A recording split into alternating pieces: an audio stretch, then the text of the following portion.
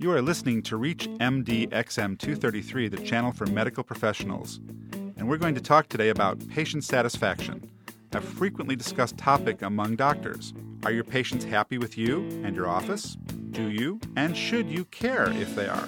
And how can you easily find out what those folks in the waiting room think about you? Welcome to the Clinicians Roundtable. I am Dr. Michael Greenberg, your host, and with us today is Dr. Steven Feldman, who is Professor of Anatomic Pathology, Dermatology, and Public Health Sciences at Wake Forest Medical Center, Winston-Salem, North Carolina. He also is the founder of DrScore.com. Welcome, Steve. It's like there's four of you here with us today. Thanks so much.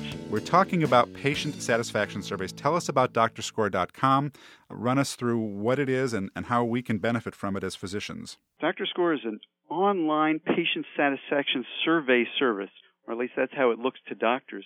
It's an inexpensive, very easy, convenient way to get detailed patient satisfaction information from your patients. From the patient's perspective, it's a doctor rating website. So they can go on and they can fill out a little survey on their doctor. That can give the doctor some feedback, but it also puts the doctor's overall score on the web for the whole world to see. I think this is a phenomenal benefit to doctors. When you open up the newspaper, despite the fact that doctors are doing great things for patients every day, none of that's news. What's news is something bad happens. For example, when my gerontologist sent me for my colonoscopy, it was a fabulous service experience, and I didn't read about it in the newspaper. Had I died, it would have been in the paper. The news tends to put things in there that are negative about doctors. Patients, the public, have no idea what a great job doctors are doing. Even doctors don't realize what a great job doctors are doing because there's a real tendency, even among doctors, for us to see our colleagues' failures, never our successes. So by putting a representative sample out there of how satisfied people are with their doctors, it's going to be a terrific benefit to American medicine. So in other words, people from across America can go on and find their doctors and rate them. So it's a two-part program. And then we as doctors can sign up for this, do our own patient satisfaction survey, and find out where we can improve our services in our offices, correct? That's right. And this service costs approximately how much? It's about $150 to $200 for a single doctor. I guess for a really large group, the discount there'd be a further discount. At that price, $150 to $200 for a year, you get 4 quarterly reports. You can survey every patient you see. And I think that's a real key point.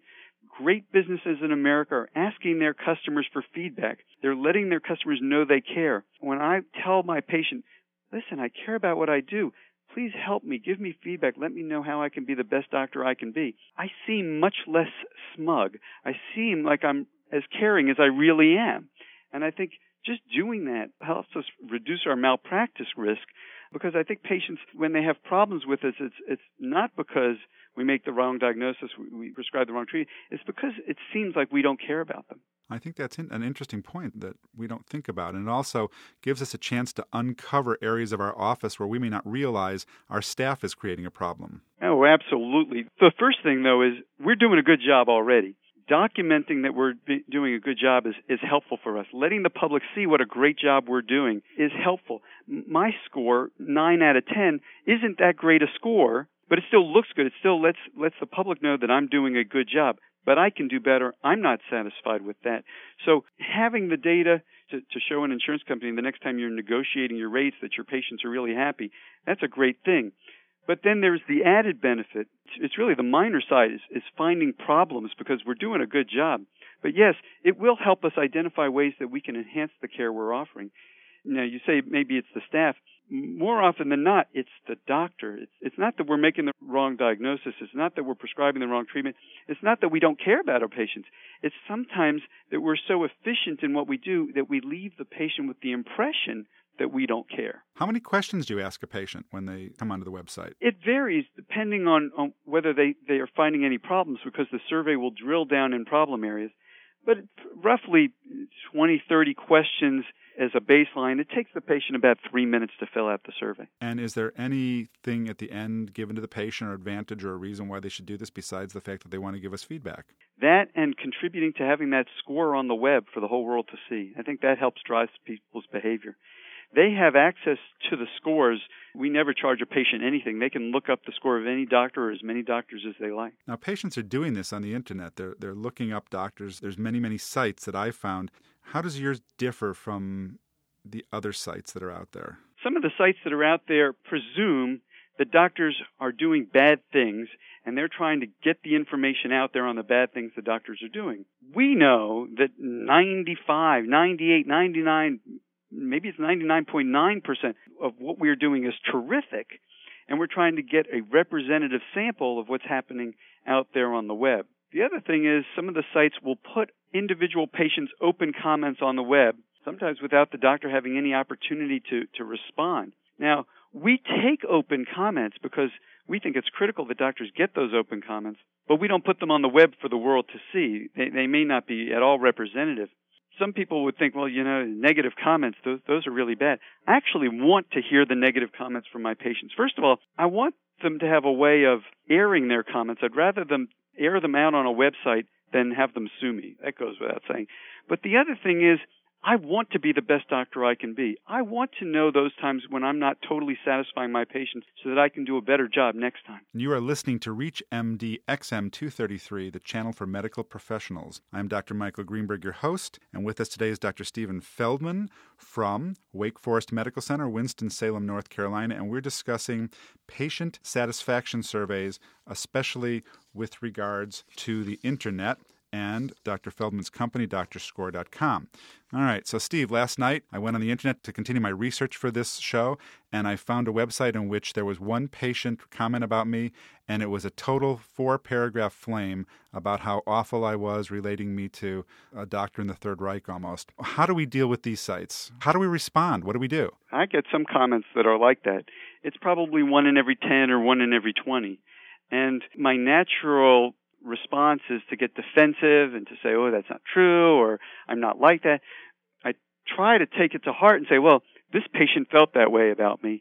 What is it that I can only control myself? What is it that I can do so that I don't leave other patients with those kinds of feelings? I think being proactive and using that information to make us better is probably the best thing to do with that kind of information. Right. So any criticism should be taken to heart as an opportunity to grow, not just discarded because we don't like what we hear. That is so well said. We should be celebrating the feedback that we get. We should be thanking people for the negative feedback. The positive feedback is great. It boosts our egos and allows us to handle the occasional negative one that comes in. How many doctors do you have currently that are subscribing to your service, if you want to tell us? Several hundred. So this is a new company. That's right. Several hundred doctors are in. There's something like 30,000 to 40,000 ratings that are in already. That gives us a database that we're able to use for research studies and also for letting doctors know how they compare to other doctors nationally. The research part of this is some of the most fun part of this for me, because we can look now and we can say, well, what are the most common problem areas in medicine, or what are the things that patients think make a great doctor? And I can tell you, one of the key things that we ask about that seems to be central to patients' sense of satisfaction is whether they felt they were seeing a caring, empathetic doctor. Now, I know we're caring, empathetic doctors, but we need to make sure our patients realize that we're caring, empathetic doctors. When they said they saw a caring, empathetic doctor, it almost didn't matter how long they waited. It didn't matter if there were problems in other areas. They were very satisfied.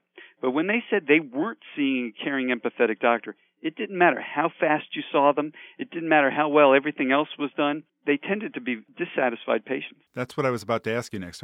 Patients always complain about waits, they complain about parking, they complain about other stuff. But you've learned that it's really about how present you are for patients.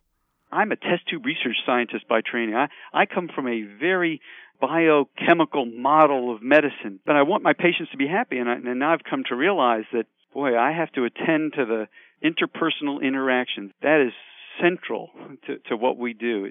And I guess, I'm probably stupid for it taking me so long to come to that realization. I was going to ask you if you look at your own reports in detail and show them to your staff. Oh, absolutely. And I act on the information. When I'm supervising resident clinic, I just can't pop in and out and wave my hand and say, oh, the resident's going to take care of this. I actually have to sit down with patients. My practice is heavily about psoriasis. And I can walk into a room and I can make the diagnosis of psoriasis from the doorway. and I'll already know what I'm going to prescribe for patients. If I write the prescription as I'm walking to them and hand it to them and then leave, I can know I gave them the best possible medical care, the right diagnosis, the right treatment. And from their perspective, they may think I'm a complete schmuck who only cares about the money, who doesn't care about them as a person, who didn't take time to do a thorough exam, that they can't trust the medicine I gave them. So I make sure I sit down with my patients, and even if after I've made the diagnosis in my head, I don't let them know I've made the diagnosis until after I've had a chance to touch them, to put my hands on their spots, to ask them a few questions like, boy, I bet you found the previous treatments to be so frustrating. Well, of course they found the previous treatments to be frustrating. They're there in my office seeking something else. So it doesn't give me new information, but it lets the patient know that I'm caring. And of course, if you have happier patients, it's going to translate into a happier office staff and a happier doctor in the long run. Well, that's what we're in it for. We're in this for making patients happy, for making patients well, not just for curing disease. So what's your long-term vision for this company? What would you like, if you could have your idealized world, how would your company fit in and what would happen? Well, I would love to be giving hundreds of thousands of doctors feedback. I'd love for the public to see how doctors are really doing because I think we're doing a great job. When people come to the site to look up a doctor, it's a great opportunity for me to educate them. So I know that in, for example, the dermatology world, that knowing about the Psoriasis Foundation is extremely valuable. Or if they're looking up a neurologist, to let them know about the Multiple Sclerosis Association. And so I'm able to give patients targeted information to make them better patients, as well as giving them information on doctors. Any final thoughts for our listeners about patient satisfaction survey idea? Well, I think it's extremely helpful to let every patient you know, one way or the other, that you care about them. Go into your waiting room. Look at your check-in window. Does it look like a jail? Some window that closes off that makes people think that you're not caring about them? Are there signs up about Visa and return check fees and copays? Or are there signs up that say, we care that you trust us, we care to provide the best possible medical care?